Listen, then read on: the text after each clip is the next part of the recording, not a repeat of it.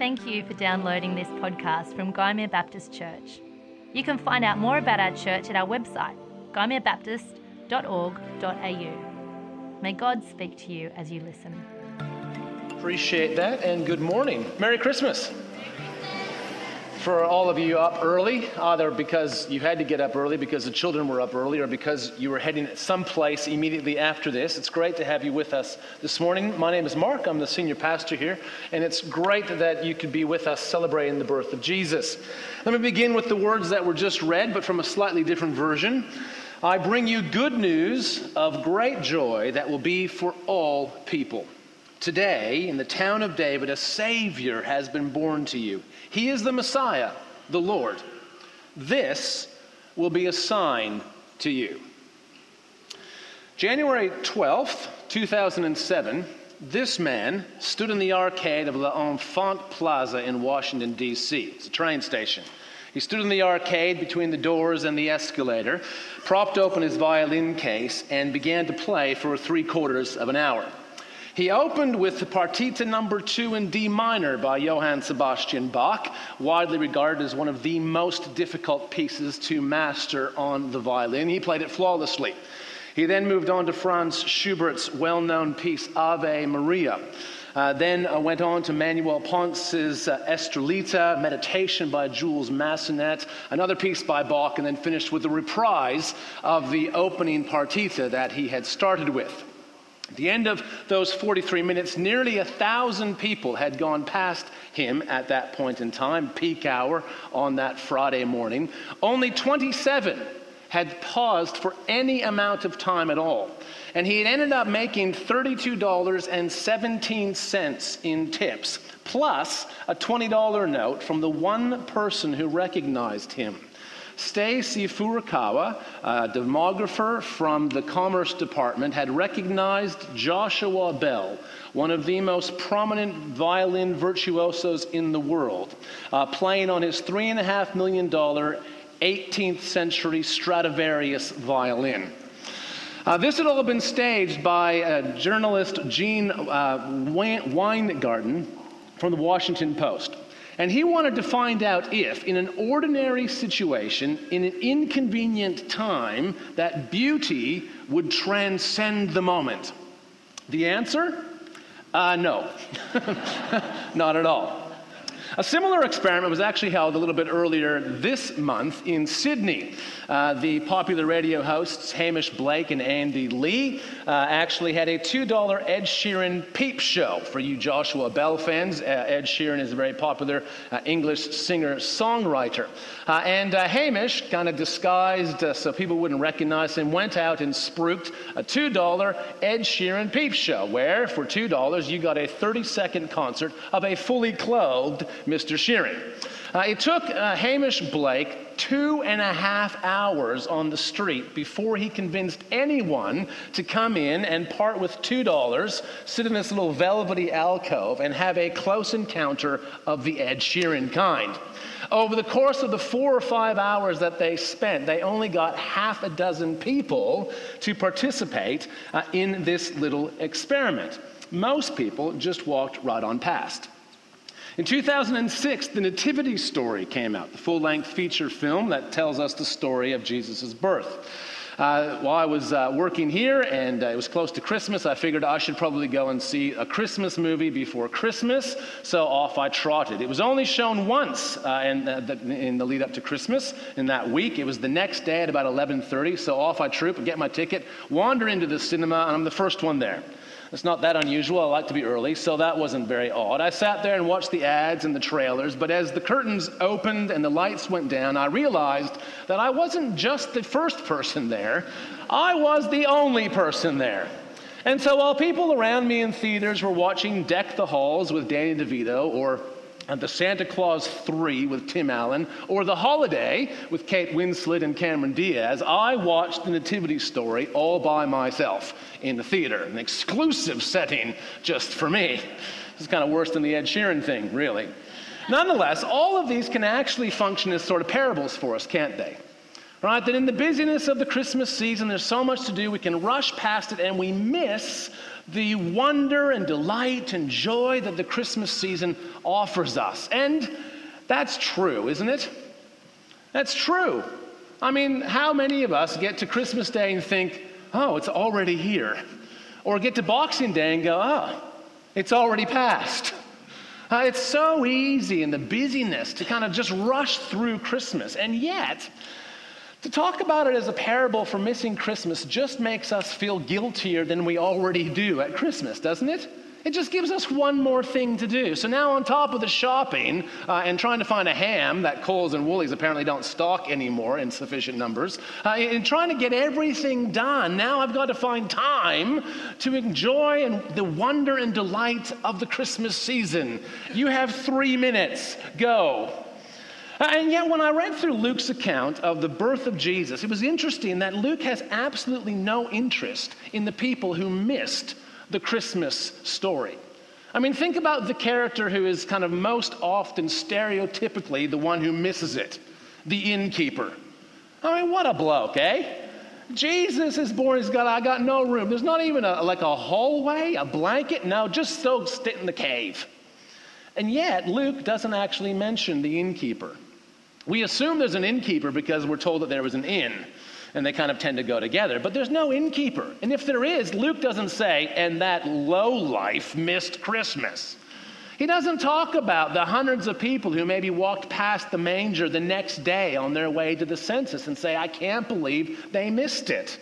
Luke is not actually concerned to see if in an ordinary place and at an inconvenient time, beauty transcends. The birth of Jesus wasn't some popularity stunt like the Ed Sheeran thing. And nor was the birth of Jesus competing for our entertainment dollar like the Nativity story was.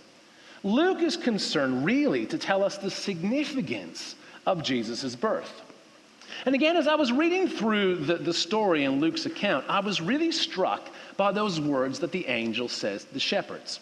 The shepherds are there, and the angel appears. They're terrified. He says, don't be terrified. I have good news, not bad news. He tells them the good news that a Savior has been born, the Messiah, the Lord, just in the town, just over the hill there. That's good news. And then he says, this will be the sign for you.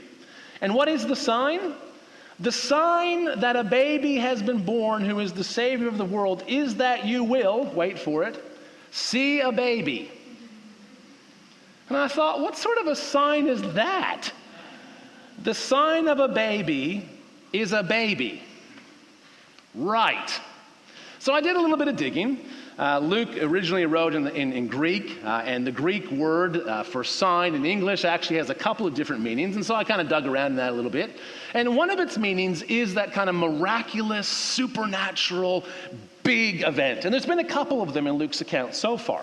In chapter 1, Zechariah, the elderly priest, is in the temple offering incense before the Lord, and an angel appears to him and says that your wife, who is elderly, they were both elderly, is going to have a baby. You've never had children, and now you're going to have one. And he says, how can I be sure of this?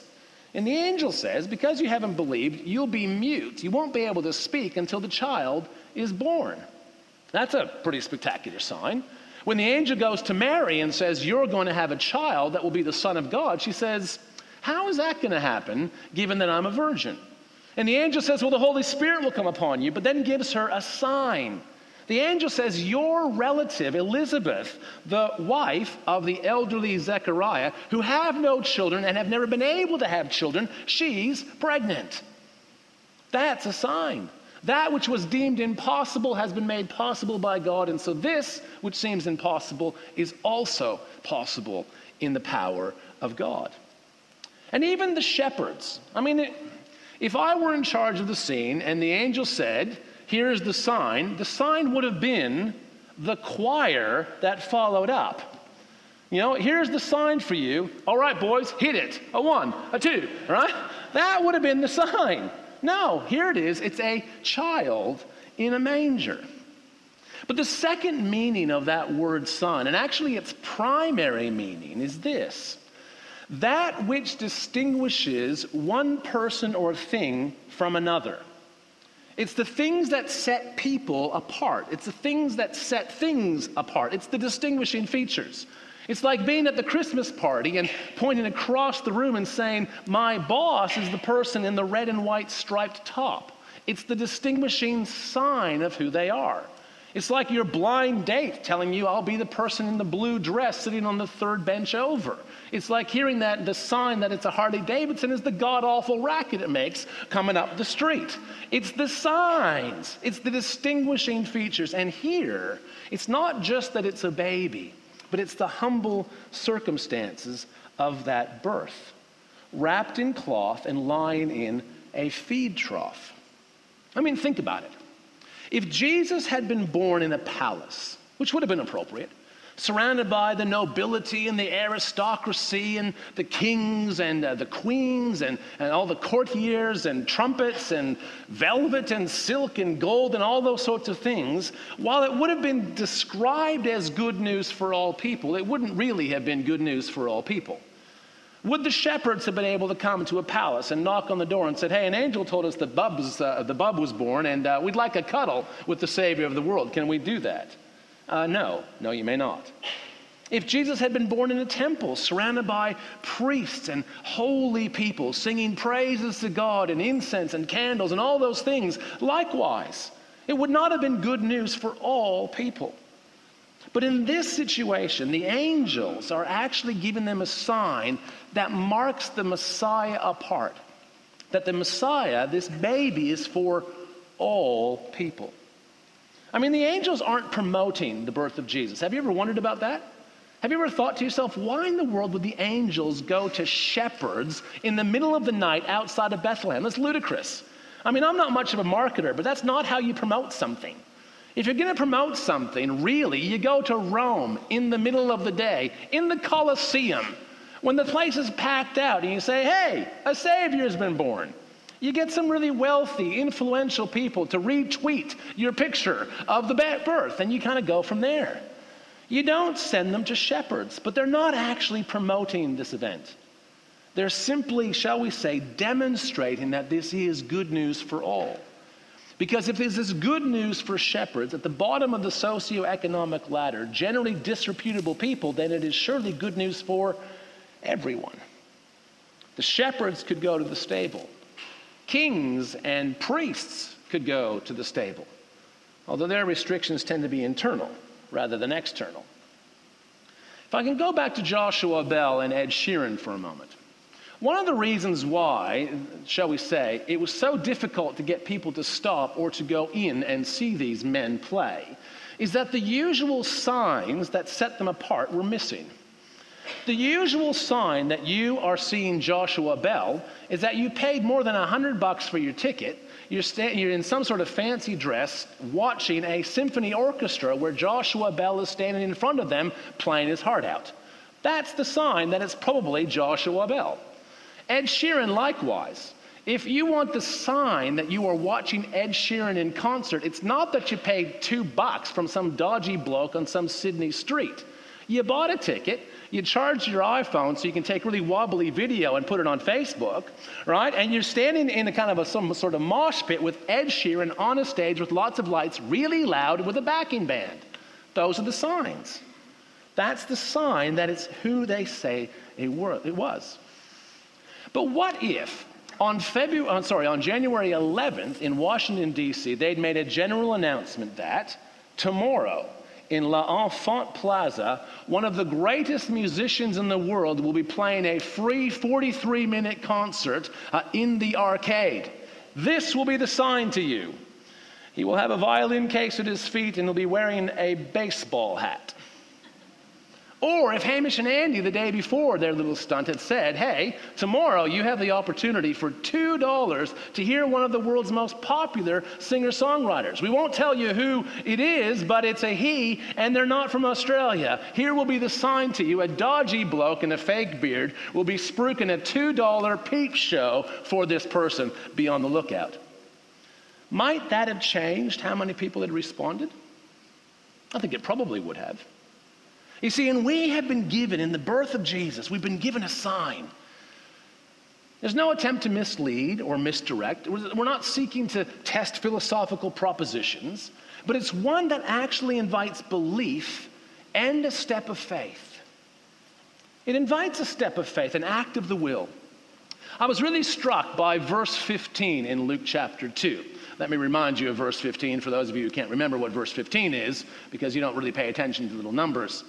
But verse 15 is this: the choir of angels has shown up, they've sung praises to God, and they've gone back up to heaven. And then the shepherds, we have this little conversation. The shepherds say to each other, let's go to Bethlehem and see this thing that the Lord has told us about. And I read it and I thought, do you really? An angel of the Lord has appeared. The angelic choir has just sung their only gig outside of heaven, right? They're never anywhere except the throne room. They've just sung praises to God. Do we really need to hear the shepherds saying, should we or shouldn't we? I don't know. I got stuff on. I mean, wasn't it a given that they would go? Do we need to hear their deliberation? But as I thought about it, I thought, yeah, we do. I mean, if we had been told, if you were in Washington and you knew that Joshua Bell or a famous musician was going to be playing at L'Enfant Arcade the next day, if you knew that, you still actually had to make a choice of the will, didn't you? You still had to decide to go a little bit earlier to work so you could watch, or to be late to work. And when you got there, you still had to decide to stop and listen to the music. There was an actual act that had to take place. So for us to believe in this sign also requires some kind of act of faith. And that act of faith brings great joy. The shepherds were filled with wonder and amazement and praised and glorified God. And it took me a while to notice this, but as I was watching Hamish and Andy's video of their little stunt, I noticed the delight and the surprise on the faces of those who came in. And it was really weird. So this young couple, this is the first young couple, they've been walking down the street, and Hamish, unbeknownst to them, has come and said, do you like Ed Sheeran? Yeah, we love Ed Sheeran. Really? Because I've got an opportunity for a 30-second concert, $2. You want to come in? Oh, they've kind of wandered off. He's kind of pestered them down the street. They finally said, okay, we'll come in. So they followed this dodgy guy into this door where there's big signs that says $2 Ed Sheeran Peep Show. They've walked in, there's an attendant, they paid their $2 each. They've sat in this alcove, and a voice had said, your 30-second concert with Ed Sheeran will begin in 5 seconds. The curtain is pulled back, and then she does that face. Can you see it? Oh, it's Ed Sheeran. Who'd you expect? Joshua Bell? I mean, it's bizarre, isn't it? And the half a dozen people who kind of stopped in, I mean, this is the common reaction. Oh, it's Ed Sheeran. Yes, it's Ed Sheeran. There was a sign that said it was Ed Sheeran. The guy said it was Ed Sheeran. You paid $2 for Ed Sheeran. They said it's Ed Sheeran, and now it's Ed Sheeran. Now, we know why they were surprised, don't we? It sounded too good to be true. Really? Ed Sheeran? $2? All right, $2. I'll give $2 on the whatever. And when that which was too good to be true proved to be true, they were delighted, amazed, astonished, filled with wonder. And the good news of Jesus' birth sounds too good to be true. Peace. Not just an absence of conflict, but everything being just right. Everything being the way it ought to be. A joy that transcends the situations that we may be going through. Forgiveness for all the ways that we feel we failed ourselves and failed our families and failed our friends and just failed in general, let alone the ways that we may or may not have failed God himself, all washed away. Freedom from the things that bind us and keep us tied up. The things that restrict our lives and keep us from fullness and abundance. Love. A love that is unconditional. It's freely given. deep and rich and wide. It sounds too good to be true. This will be the sign to you. You'll find a baby wrapped in cloth and lying in a manger. Vulnerable, poor, accessible to everyone, even to you. So this Christmas, will you take a step of faith? Will you take a step of faith towards joy? For some of you, that may involve returning to church before next Christmas. For some of you, it might involve reading through the rest of what Luke has to say about Jesus' birth and his life, his death, his resurrection, and the significance of that. For some of you, it might be as simple as a brief Christmas prayer. And I'd like to lead you in a brief Christmas prayer now. To give thanks for all that we have received in Jesus, this good news that is for all of us, good news of great joy. And as I do so, I'm going to invite the worship team back up, and we're going to conclude our service this morning by singing Joy to the World, an appropriate hymn and carol to conclude our service with. So will you join me as we take a moment to pray? Heavenly Father, we thank you for the great gift of Jesus. We thank you that his presence with us, God with us, is our present and gift this Christmas. And I pray for each one of us that we might be able to grasp that despite the fact that the good news sounds too good to be true, that we might actually place our faith and believe that what you have said is true. That we might, through an active choice of our will, that we might begin to explore what that good news means. The birth of a Savior, your representative to restore your world. And we pray that we might be filled with joy this Christmas at the accessible good news for all of us. And we pray all these things in Jesus' name. Amen.